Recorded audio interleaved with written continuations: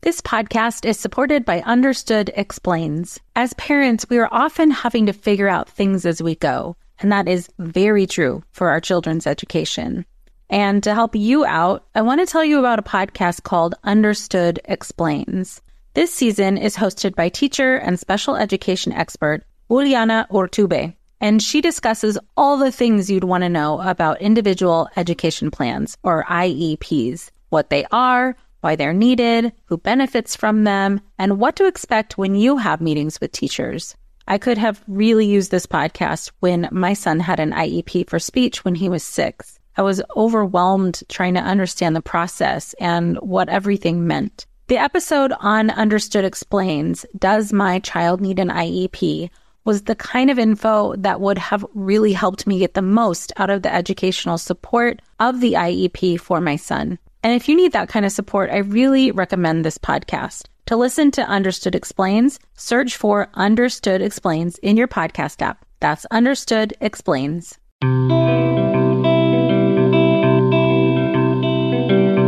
Welcome to Mom in Mind. I'm perinatal psychologist and host Dr. Kat. There's more to the story than just postpartum depression, and this podcast aims to share it all. From personal stories and lived experience to experts who break down the ups and downs of life from getting pregnant, pregnancy, perinatal loss, and postpartum adjustment to parenthood. While this is not psychotherapy or medical advice, it is all of the stuff you ever wanted to know about mental health and new parenthood.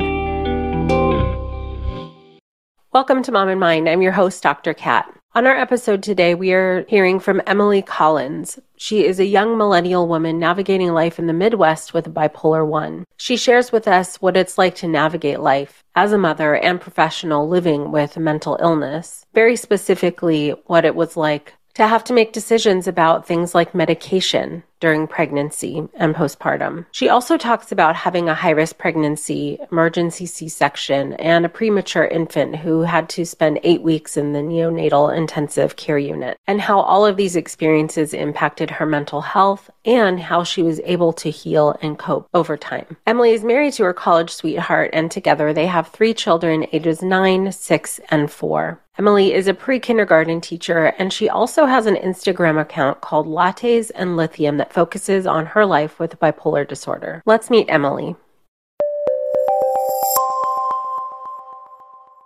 Welcome, Emily. Thank you so much for being on with us, and I really appreciate that you wanted to come on and share your story. I know it's one that a lot of other moms need to hear and need to know that they're not alone. And I know it can be, difficult sometimes to share these types of things about ourselves, but maybe as you've recognized in your journey, it helps to know, that you're not alone. Yes. So please do start wherever you'd like with your story. Okay, I will do that. So one of the reasons that I am talking on this podcast today is because I have bipolar disorder, which you may have heard referred to as manic depression. So there are 3 different types of bipolar, and I have what's called axis 1 bipolar. This means that my moods can fluctuate between severe depression to hypomania and then to full-blown mania. So bipolar has been a part of my life for as long as I can remember. My freshman year in high school was really the first time that it became evident that something was wrong. So if I look back on this period in my life when I was only 15, I can see that this was really the first time that I experienced depression. I had a really rough adjustment to high school. My school was very small. It was a very close-knit private school. And I remember feeling so out of place, like I couldn't relate to anyone. I didn't have any friends, which really didn't bother me as the depression kind of took hold. And I was just super irritable, which is also a big symptom of bipolar and then a bipolar mood episode. So I was a distance runner in high school, and that was the only thing I really cared about. And a part of being bipolar, and also just part of my personality, is I have a tendency to take things to the extreme. I am intense by nature. So when it came to running cross country, I was all in. It was the only thing that mattered. And at the time, I was just so irritable and so unhappy that I needed a way to try and feel as though I had some control over these emotions that I didn't really have a word for yet. So I developed anorexia. So this was back in the early 2000s when attitudes towards body image was much different back then than it is now. Right. And I had the mentality, the thinner I was, the faster I would run, Mm. which of course is not something that's true. I knew all the tricks of the trade to avoid eating. And then from my freshman year to around the end of my sophomore year, so about a year, was when my eating disorder was at its worst. I lost about 30 pounds, and soon it became obvious to my parents and my coach that I wasn't eating and that there was something that was seriously wrong. So my parents took me to see a psychiatrist where I was diagnosed with generalized anxiety, and then I was prescribed an SSRI, which I took throughout high school, but never really made a big difference in my mental health. There was no benefit for you? No, not at the time. Yeah, not at the time. Okay. But I was able to recover mostly because I wasn't allowed to run until I kind of gained the weight back. So by my junior year, I was more or less recovered, even though I had some small relapses throughout the rest of high school and college. I went out of state for college, and it was at this time when I was in my early 20s that bipolar really took hold and began to have a really significant impact on my life. So much of how I behaved and the things I did in college can only be understood if you understand how hypomania works. When someone is hypomanic, their ideas come very fast, and their mood can swing from very elevated and excitable to really intensely and irritable. And that was my normal throughout most of college. And in some ways, hypomania is a superpower because all of the excess energy heightens your natural talents and gives you the ability to have laser focus on whatever it is you are passionate about or invested in. So in many ways, I was very successful as a college student. I was involved in a variety of extracurricular activities and had numerous leadership roles, including forming an eating disorder awareness club called 1 in 4 that I started in my dorm room as a freshman. Can I ask a question real quick? Yep. So at this point, is this you like reflecting that you understood at that time you were dealing with hypomania, or at that time I think it was just anxiety, I guess? Yeah, I thought it was totally normal. I didn't really have the insight to realize that something was wrong. I just kind of thought that it was just regular anxiety, and it was just kind of how things were for me at the time. Okay. Got it. Okay.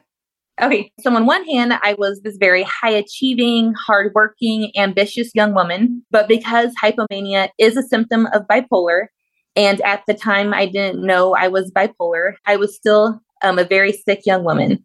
So I had this routine that I would do on the weekends is I would find this very tight-fitting mini dress or a halter top that was usually black. And I would have my roommates kind of tease my hair and put on this heavy eye makeup and lipstick. And then I would take 5 shots of tequila back to back to back. So by the time I left my apartment, I was already pretty drunk. And then my friends and I would find a party in our student neighborhood where we would continue to drink, even though we were underage at the time. And my mission was to always find a guy, usually someone who was as drunk as I was. And then I would leave with him and go back to his room and sleep with him. And it's easy to look at this time in my life and see how reckless I was. I was underage. I was usually drunk. I would be leaving my friends. But when you're hypomanic, the need to seduce someone or be seduced is overwhelming. Hypersexuality is a part of bipolar that isn't talked about often. Mm-hmm. But for me, when I'm manic or hypomanic, that's my primary symptom. So the desire to be out and to be with someone is very overwhelming and is hard to control. For you, you said that was your primary symptom that fell into the category of reckless behavior for you.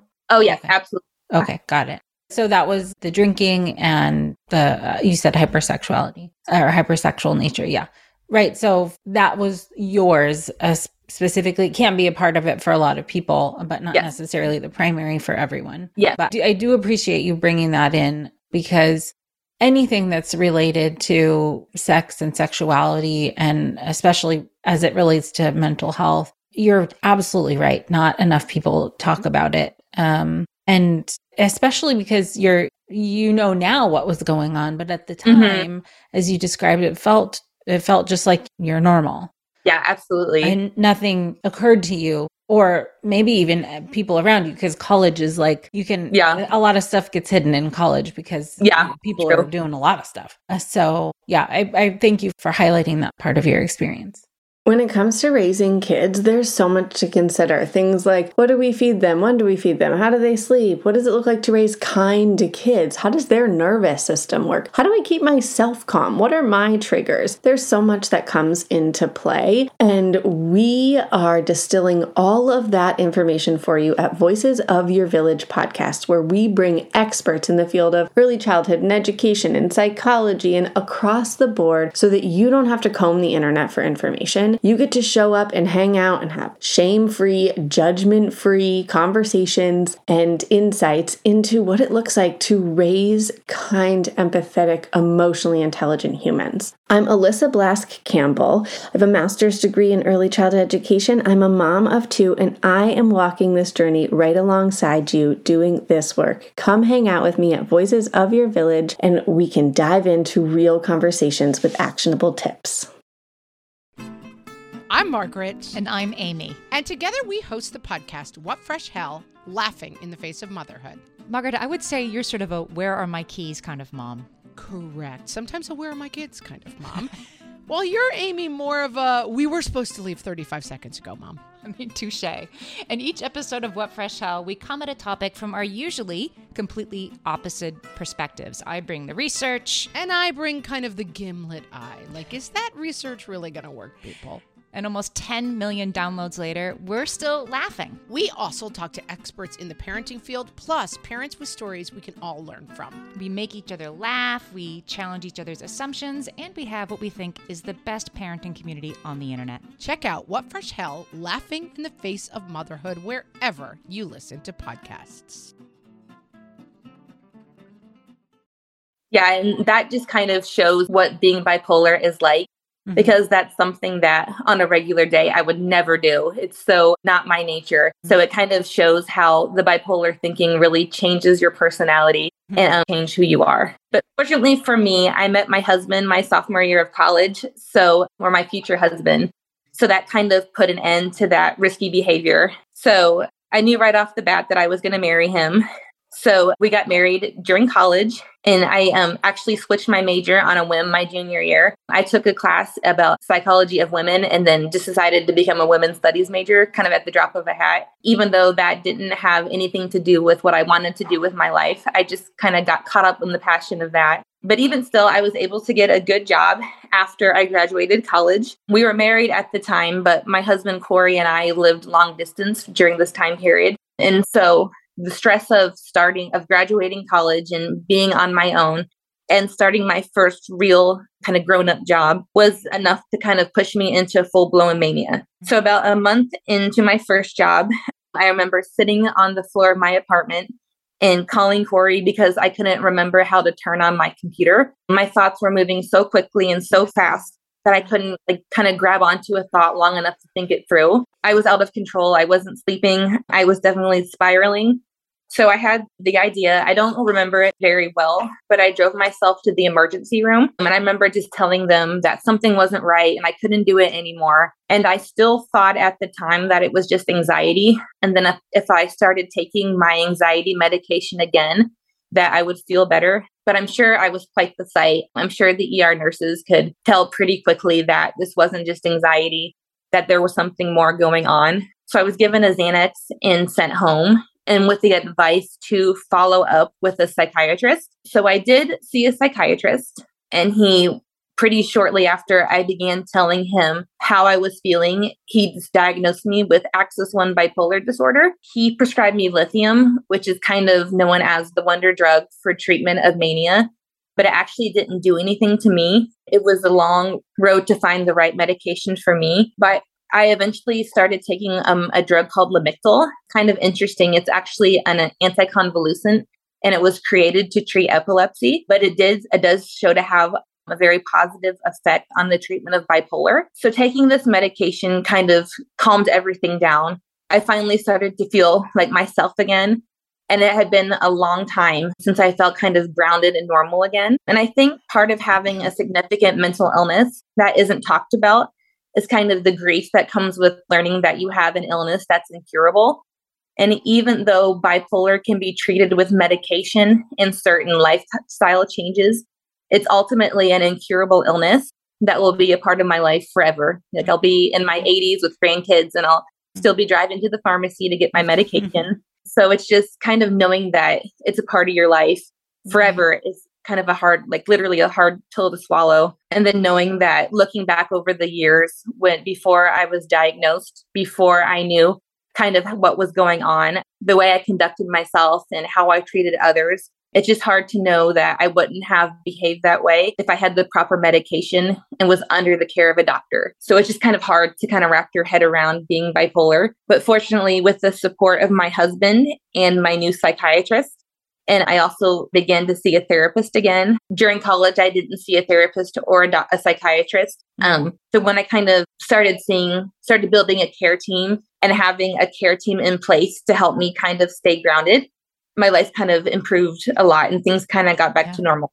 So it was shortly after I moved to live with my husband. A few months later, we decided that we were going to try to start our family. And one of the biggest decisions I had to make off the bat was whether or not I should take my medication during pregnancy. So I know every medication and every mom is different. And this is definitely something that should be talked about with your doctor. So I don't want to give any advice, but just to share my own personal story, I knew that there was no way I could go 9 months without taking any medication. For me, I knew that I would get very sick very quickly and it would likely be harmful to the baby. So after consulting with my psychiatrist and my OB, I decided that I would continue to take my medicine throughout my pregnancy. And so with my particular medicine, there was a risk that the baby would develop a cleft palate. That was kind of the one warning that we had gotten about taking this medicine during pregnancy. So at my 20-week ultrasound with all three of my kids, I went to a high-risk pregnancy specialist to have a more detailed ultrasound that focused on the baby's palate. But thankfully, for all three of my pregnancies, that wasn't an issue for me. So I was able to stay on my medicine without any side effects for my babies. So I had my oldest daughter in 2013 and then my son in 2016. And everything considered, my first two pregnancies were very easy. Aside from a little morning sickness here or there, their pregnancies and their deliveries were a breeze, or as much labor can be easy. It was. In 2018, I got pregnant with my youngest son. And my pregnancy was a challenge kind of right from the get-go. When I was 11 weeks pregnant, I was laying on my couch talking to my mom on the phone when I felt this popping sensation followed by this gushing feeling. I went to the bathroom and there was blood all over my pants and underwear. And so I drove to labor and delivery, assuming that I was having a miscarriage. And I was kind of bracing myself to say goodbye to my baby. But when the OB on call did the ultrasound, the baby was totally fine. We could see the heartbeat and the baby squirming around in the ultrasound. So they kind of just chalked it up to normal first trimester bleeding, and I was sent home. Then about 7 weeks later, when I was 18 weeks pregnant, I woke up in the middle of the night to find that I had started bleeding all over my bed and underwear again. So again, I thought I was having a miscarriage, but when I went to triage at the hospital, the baby still had a heartbeat and there didn't seem to be an imminent emergency. But just as a precaution, because I was still bleeding, I was hospitalized in the antepartum ward of our hospital. And the next day I saw a maternal fetal medicine doctor, which is a doctor that handles high-risk pregnancies, for an ultrasound. It was then that they discovered that I had what is called a subchorionic hematoma, which is basically a large blood clot. So the doctor determined that the blood clot was causing the bleeding. So a few days later, I was released and put on what's called modified bed rest, which basically means no heavy exertion and no heavy lifting. But at the time, I had a 5-year-old and a 2-year-old, so it was very hard not to lift my 2-year-old and do things like put him in his car seat and things like that. A few days later, after I was released, I was hospitalized again. I was making spaghetti sauce, and all of a sudden, I had this terrible pain come over me. I was double overed in pain. I threw up from the pain. So again, we rushed to antepartum, thinking I was having a miscarriage again. But once again, the baby was totally fine. I spent the night in antepartum again, but the OB concluded that it was probably just excess bleeding on the uterus that was causing the pain. So 3 weeks later, when I was about 21 weeks pregnant, right before Christmas, my pregnancy took a turn for the worse and the situation became a lot more dire. So once again, following kind of my pattern that I had in this pregnancy. I woke up in the middle of the night with heavy bleeding. So again, I drove through the cold and the dark to the antepartum wing of the hospital. Once it was determined that the baby was still alive, I was admitted to antepartum so I could see the MFM the next day. And when I had an ultrasound with the high-risk doctor, we learned that the hematoma was actually bigger than the baby, and it was slowly causing my placenta to detach. We were given a 50% chance of making it to 23 weeks, which is considered the age of viability. How far along were you at that point? I was 21 weeks. So we were 2 weeks shy of reaching viability. Okay. So I was put on bed rest for the remainder of my pregnancy. I spent about a week in the hospital, but when I was sent home, I was put on bed rest for the rest of my pregnancy. I was teaching at the time, and I ended up having to leave my job. It was my first year teaching at that school, so I didn't qualify for FMLA. So I had to leave my job to go on bed rest. And we would later learn my MFM, actually, when my son was in the NICU, he came and visited us, and he told us that he fully expected me to deliver at 21 weeks, at which point the baby would have no chance of survival. So this is all, like, even up to this point, this is, by my estimation, pretty intense stuff. Yes. So this is every several weeks or so you're having to deal with this. Oh my gosh, is my baby going to make it? Why am I bleeding? And that is a lot to have to wonder and worry about. So I guess how can I ask it? Like, were you just feeling anxious the whole time? Yeah, I think the hardest part was there was nothing anyone could do to help the baby. I could be on bed rest, but that wasn't a guarantee that the baby would make it to viability. And with our condition, there was nothing the doctors could do either. It was just kind of a cross your fingers and hope for the best. So it was kind of just a waiting game to see how long I could stay pregnant. So were you in pain the whole time as well? No, actually, it was only kind of that one day that I had pain. At this point in my pregnancy, it was just kind of the sporadic bleeding. I wasn't in pain. Okay. All right. So now back to the 21 weeks. What happened? The MFM told you that there's a 50% chance. Is that what you said? Yes.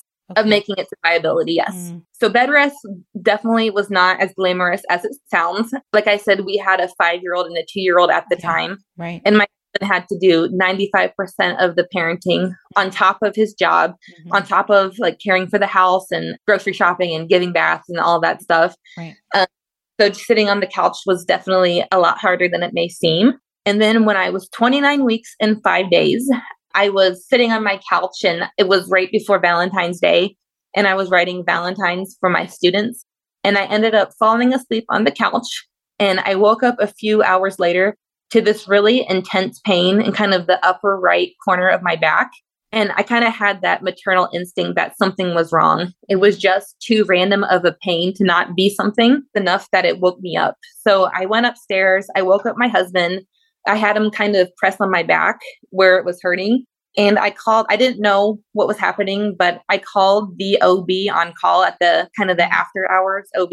And she said to drink a bottle of water and then to try to go back to sleep. And if the pain didn't go away, then I should go to the ER. So I did that. I drank the water, but the pain didn't go away. So I ended up going back to antepartum. At this point, I had started having contractions. They hooked me up to a monitor to kind of trace the contractions, but they weren't coming consistently. And I wasn't bleeding at the time. So they went ahead and just released me and sent me home. But later on that day is when I started to bleed again. And so we went back to the hospital.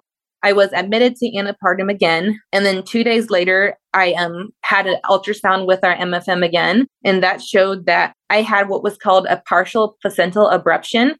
And that means that basically the placenta was detaching even more. There was an enormous hematoma was still present. I was having contractions sporadically. And then my son had blood in his lungs at that point. And so I will never forget, the doctor kind of looked me in the eye and he said, at some point, something is going to happen to your baby and one of you is going to start feeling it and you are going to stay in the hospital until it happens. Meaning at some point, the placenta was going to detach and either I would feel the pain or my baby would he wouldn't be able to breathe. And so we would have to be rushed into a C-section. and I was going to stay in a hospital bed rest in the hospital until that happened. So later on that night, a nurse practitioner from the NICU came to my hospital room and kind of let me know what I could expect if a baby was born at 30 weeks. But nothing she said really registered to me. I was more focused on the fact that I could be in the hospital for another 10 weeks. So it didn't really register to me how much danger we were in at the time, both me and my son. But the next morning on Valentine's Day, the bleeding started to increase. I was soaking a pad every 15 minutes. And then very quickly, I started to hemorrhage. And I was told that my son, Nicholas, was going to be born right now. So we were rushed to the OR and I was bleeding like a horror movie. And my husband was kicked out when they kind of prepped me and got me ready for the C-section. I just remember all the bright lights and everyone was hurrying. And I remember the pressure of feeling of the doctor kind of pushing and pulling when the baby was being born. And then at some point, I heard this puny little cry. And we were actually very fortunate that he cried when he was born, but he was immediately handed over to the NICU staff. I actually didn't get to hold him until later that night. So he was immediately handed to the NICU team. But I remember them telling me that he was doing great for his age. He was actually 4 pounds. So even at 30 weeks, he was still a pretty good baby, or he would have been good sized if he stayed full term. So I remember my husband crying and I asked him if he was little. And the very first time I saw Nicholas was when he was being wheeled past me on his way to the NICU. So I didn't get to see him until later on in the day. I went to the recovery room for my C-section. And then it was later on that day that I was pushed up to the NICU by a nurse, and I was able to hold him for the first time that evening. So this kind of emergency stuff always happens so quickly. And yes. It's really hard to even understand sometimes all of what's happening, let alone remember what they're telling you. And because there's just so much going on. At this point, well, I mean, I guess throughout your pregnancy and up to this point, if I can ask, how was the bipolar diagnosis, how was it manifesting, if at all? The biggest, during my pregnancy, I didn't really have any issues. I had the anxiety of kind of wondering what would happen and how long could I stay pregnant? When was I going to start bleeding again? But most of my problems took place when he was born. Oh. Almost immediately, I went into hypomania. I began to kind of hyperfixate on the NICU. Like I talked about before, I have a tendency to kind of hone in on something and it kind of becomes my world. And that's what the NICU was for me. I would get up at 5 a.m. and drive to the NICU to hold him in the morning. And then I would go back home around 6:30 so I could take my kids to school. And then after I dropped my kids off, I would go back to the NICU and I would hold him all day until dinner time. And I would go home and put my kids to bed and then go back to the NICU. So I was spending hours of my day at the NICU just trying to be with him and be near him. At first, there was very little I could do to care for him. He was on oxygen for about the first week of his life. And then he had a feeding tube. Babies born at 30 weeks aren't developed enough to know how to suck and swallow. So he was fed through a feeding tube for several weeks. So at first, the only thing I could really do for him was just to hold him and change his diaper. So there was very little I could do for him. And kind of knowing that you're kind of helpless, there's nothing you could, kind of like during my pregnancy, I was completely at the mercy of strangers, really, to kind of save my baby's life and care for him when he was in the NICU. So it's a very helpless feeling. Can I ask too, what happened to you during this time? Like the hematoma resolve, or what happened? All of the hematoma kind of came out when they delivered the baby. So my recovery was probably pretty standard for a C-section. Yeah. So physically, I was fine as soon as the baby was born. And Nicholas, my son, was fine too. He was what's called a feeder and a grower, where basically he was totally fine. As soon as he was born, he was totally fine. He was healthy for his age. Also, throughout my pregnancy, I received a series of shots to help with his lung development, just because we're at such a high risk of having him prematurely. That one of the reasons he was so healthy was probably because I was being so closely monitored throughout my pregnancy. So he just basically had to be in the NICU until he could learn how to drink from a bottle on his own. Sure.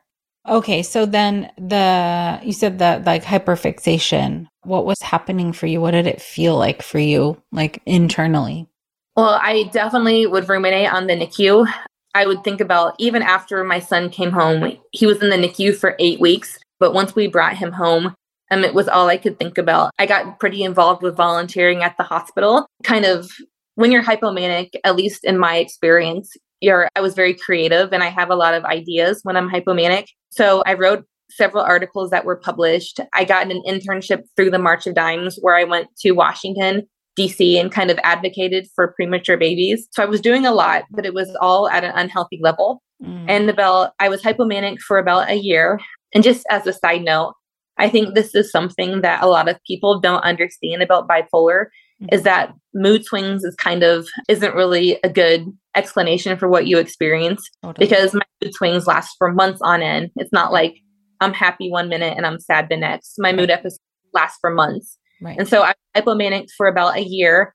And then I fell into a really severe depression that lasted for about 3 months. And that was also my first time experiencing psychosis before. I would hear, kind of strange, but I would hear my sister's voice talking to me, even though she obviously wasn't there. But that was my first time experiencing psychosis before. Can I ask you real quick again? Yeah. What is the timeline there that you said hypomanic for about a year and then depression? And in the depression, you had the psychosis or in the hypomania? In depression, sorry. Yeah. I'm just clarifying for myself. And in terms of the hypo, were you meeting with a psychiatrist?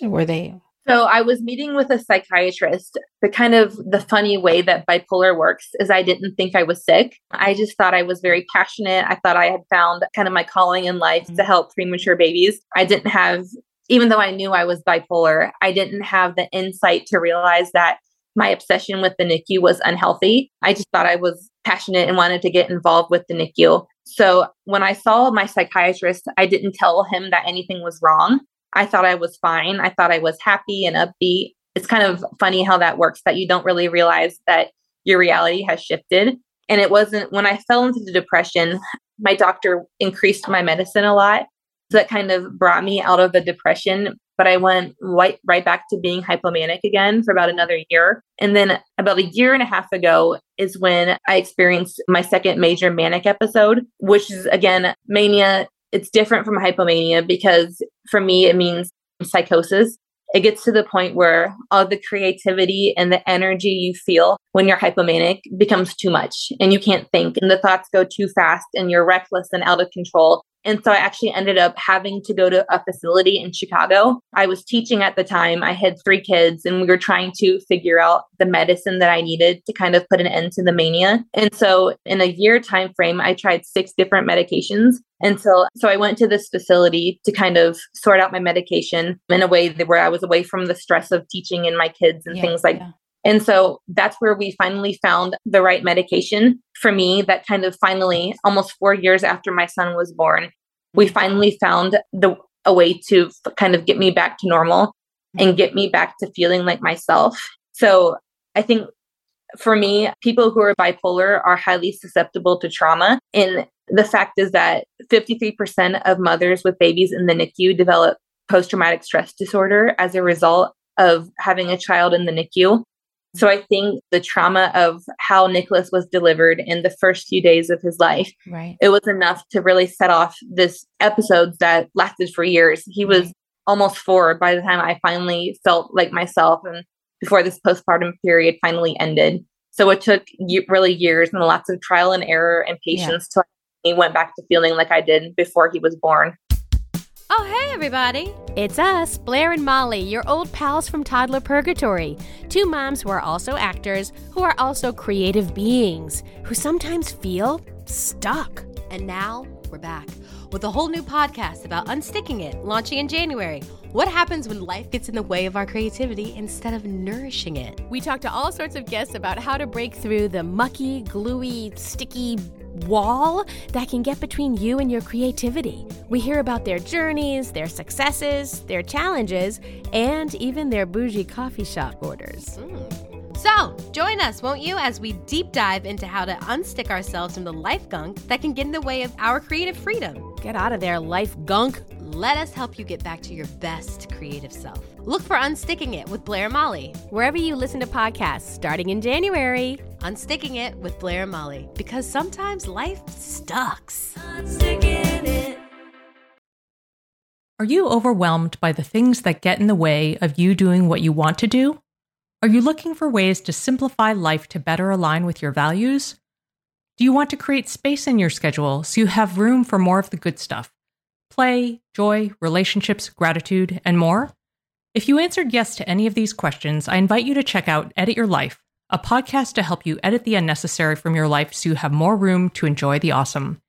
Through episodes with me, Christine Coe, and a range of super smart, compassionate, and thoughtful guests, you'll come away with big picture insights and practical ways to declutter your home, schedule, and mental space without getting bogged down by perfection.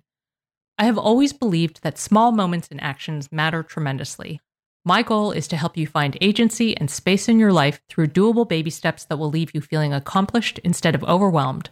Check out Edit Your Life wherever you enjoy your podcasts. Wow. So you said during the pregnancy with him, you felt fine. Yes, totally fine. Aside from, whatever, kind of some quote unquote normal pregnancy stuff. Yes. And then so sharply right after, obviously the whole birth experience, as you described, was traumatizing for you. Yeah.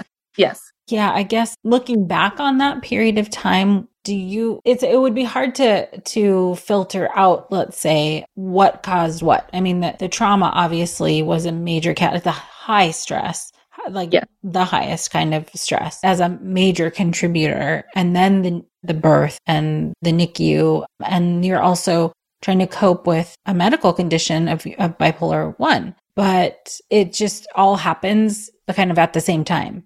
Yes. And it all impacts each other. Yes. So to speak, like it sounds like the hypomania impacted how you were in the NICU, and the NICU kind of kept having to deal with that high stress, kind of kept you in a hypomanic state. Yes. Yeah. It's really, like you said, very hard to notice for yourself that you're going through it. And it sounds obviously like, the doctor didn't quite pick up on it, but it made me wonder if anybody around you had any concerns or noticed anything that they were worried about. I think my husband, I've been with him for 14 years, so he's really good at picking up on if I'm struggling or if my mood kind of starts to shift. So I think he knew that I was overly involved in the NICU, that I couldn't kind of move past his birth, that even when he was a year, 1-year-old, 2-year-old, 3-year-old, my mind was still back on his birth and how he was born in the NICU. So I think he realized that something was wrong. And then definitely when I was going through my depression, actually kind of as a side note, part of the psychosis I experienced during my depression is I became super paranoid. And so I became convinced that my husband cheated on me, which he would never do. But I was convinced that I would go through his room trying to find proof that he had cheated on me. And I actually made him go to family therapy because I was so convinced that something had happened. So I put him kind of through a lot during the depression. And then during the mania, he would talk to my therapist a lot and talk to my doctor, and they would work together to kind of come up with a treatment plan to help me. Right. And he would kind of make sure I was taking my medicine. He would encourage me to go to keep my therapy appointments when I didn't feel like talking. So, and then he was also encouraging me to go to the facility in Chicago, just knowing that, enough was enough. I had struggled for years and I needed to get a hold on this so that I could kind of live a happy life and just be happy. So I think he's definitely very in tune to when I'm struggling. So I think pretty soon after that was kind of a long way of saying that, yes, he was in tune that things were not right almost as soon as my son was born. Right. Sure. It's so hard to know too, like what to attend to. You still need to recover just from the birth, but being in the NICU and being there is super important also. And there's like no time for you to rest. Right. Let alone, I guess, sleep. Like what was happening? Yeah, it's hard because when I had my son in the NICU, but I had 2 older kids who still needed me. And I had to decide, should I be home with them to tuck them in tonight, or should I be with my son in the NICU? And things like, going to the grocery store or taking a shower, that was keeping me away from my son, knowing that he was there alone. And I remember for 2 months, I slept with my cell phone on my pillow with me, just waiting for the call that, the worst had happened and that my son was alone when that happened. When he woke up at night, he wouldn't see me. I wouldn't be there for him. And so knowing that you had to choose between taking care of your kids and living life or being with your son in the NICU, it's hard because you can't be two places at once. So kind of having to pick and choose kind of what kid you would be with at the time was definitely a challenge. Yeah, absolutely. So this is, you said about 4 years of, if I can say, suffering. I don't know if that would be your word. Yeah. Does that fit? Yeah, definitely at times. I would definitely say that would fit. Sure. So after you got the medication that you feel finally helped, I guess, how did, one, I guess, two-part question. How did that impact you moving forward? And then also, what was it like to feel okay and then look back on what had happened over the last 4 years? So I think taking the medicine kind of made me aware of how unhealthy my actions were. I had done a lot of good through volunteering and things like that, but ultimately hypomania is a symptom that something wasn't right, that I was still sick. And then definitely the major mood episodes were kind of proof that things weren't right. Feeling better is definitely kind of realizing that it had been years since I felt like myself. And for the majority of that time, I didn't even know that something was wrong with me. Right. So kind of the way bipolar kind of changes your reality. Just knowing that, I don't know, I'm sorry, I keep having mind blanks. I think it's just kind of unnerving when you realize that you were sick for so long and you didn't realize it. And then the actions you were taking weren't necessarily coming from a place of health. I think that's hard to kind of know that for 4 years I was sick and that I lost so much time just living life and being happy. It's hard to kind of know that just you lost years of your life in a way to this illness that you weren't even really totally aware that you had, if that makes sense. Oh, yeah, for sure. That makes total sense. Yeah, I imagine there's like a bit of, I don't know, I guess just from my therapist brain, I'm thinking kind of like a grieving almost of. Yeah, absolutely. That like time not lost, but that you didn't have it the way you wanted to have it. Yeah, absolutely. So what about your experience would you like people to understand in terms of having a bipolar 1 diagnosis and being in the postpartum period? Well, I think at least when it comes to the NICU, something I struggled with a lot throughout, not just in the immediate days after my son was born and then the years that followed, is I had a hard time handling the guilt of my son being born so early, kind of knowing that I couldn't stay pregnant any longer and that I kind of blamed myself for that, even though it obviously wasn't anything that I could control. So I think that's something other NICU moms I've met before struggle with as well. Yeah. I just remember the first time I felt this guilt was the day he was born. When I was in the postpartum wing, I could hear other healthy babies crying through the walls and then knowing that their moms were right there to care for them. But my son was by himself on the first day of his life. He was all alone in the NICU by himself. And I wasn't there when he would wake up. And then during his time in the NICU, knowing that I wasn't always there to change his diaper, I wasn't there the first time he drank from a bottle, just knowing that you miss out on things like that when your kids are in the NICU. Yeah. But so I think it's important that women understand that it's not your fault, that sometimes these things just happen. And just knowing that, I think it's just important that we remember that sometimes these things happen. Complications come up during your pregnancy. Babies are born early and there's nothing, the NICU has babies that are born full term, but just something could happen that they need extra help in the NICU. So I think it's important that moms remember that you're going through so much in the NICU. The whole experience is traumatizing and you're dealing with so many emotions, all the postpartum hormones on top of the trauma of the NICU, on top of having to leave your child behind in the hospital every night. So for 53 days, I would walk out the door without my son. So just dealing with that guilt is the last thing you need to feel because you already have so much on your plate. I would advise women just to try to not to struggle so much with your guilt because you already have so much on your plate. Oh, for sure. Absolutely. I totally agree with you 100%. It's right. Nobody chooses this. Right. And you wouldn't wish for anybody else to experience it. But when you're in it, that is a tough one. The guilt to relieve yourself of that. You're working so hard, especially like what you're describing. You're working so hard and everything else kind of falls to the wayside, like your own whatever you need to do for yourself is like barely there, except like the most fundamental stuff sometimes. Yes. And in your case, especially too, when you have kids at home and you're, like you said, trying to divide your time. It's in some ways, it's like no choice feels great. Like you're just trying to make the best decision you can at any given time. In survival. Yeah. Yeah. Right. Exactly.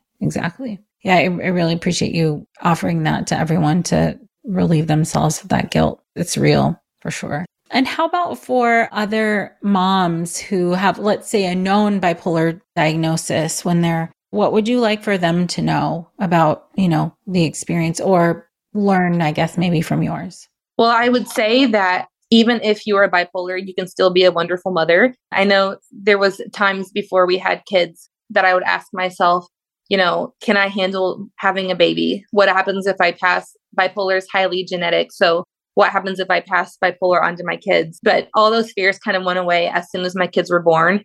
Just knowing that even though I'm bipolar, even though I take medicine, I'm still a great mom. They'll live a wonderful life, and my kids are loved. They come from a loving home, and they know that nothing they could do would ever make me, no matter what I'm going through. If I'm manic, if I'm depressed, nothing could ever stop me from loving them. So I think it's important that even if you have an illness like bipolar, you can still live a fulfilling life, and you can still be a wonderful mother and have happy kids. Awesome. Thank you so much for that. It's just, I think a lot of moms need to hear that. Yeah. So I thank you so much for sharing your story with us and giving these insights. I know it'll be incredibly helpful to other moms. Yeah, I hope it was okay.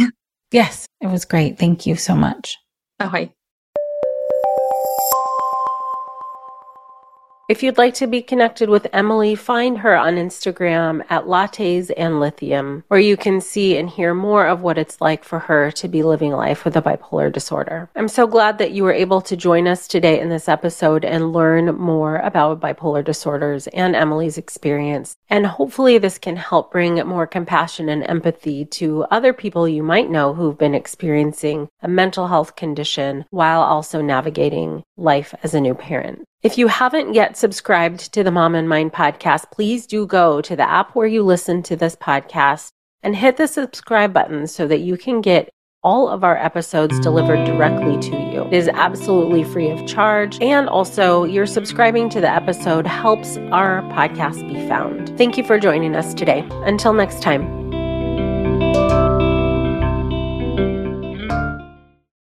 Well, hey there, busy mama. Are you looking for ways to make your life easier, your home less chaotic, and at the same time add more joy to your life? My name is Deanna Yates, and I'm the host of Wanna Be Clutter-Free, a podcast all about letting go of the stuff we don't need in our lives so that we can focus on what truly matters. Don't worry, I'm not going to tell you to throw it all away or make you feel guilty about keeping something you love, no matter how many other people don't quite understand it. But I will give you practical and, more importantly, actionable advice so that you can make progress right away. And you won't just hear it from me. There are amazing guests too.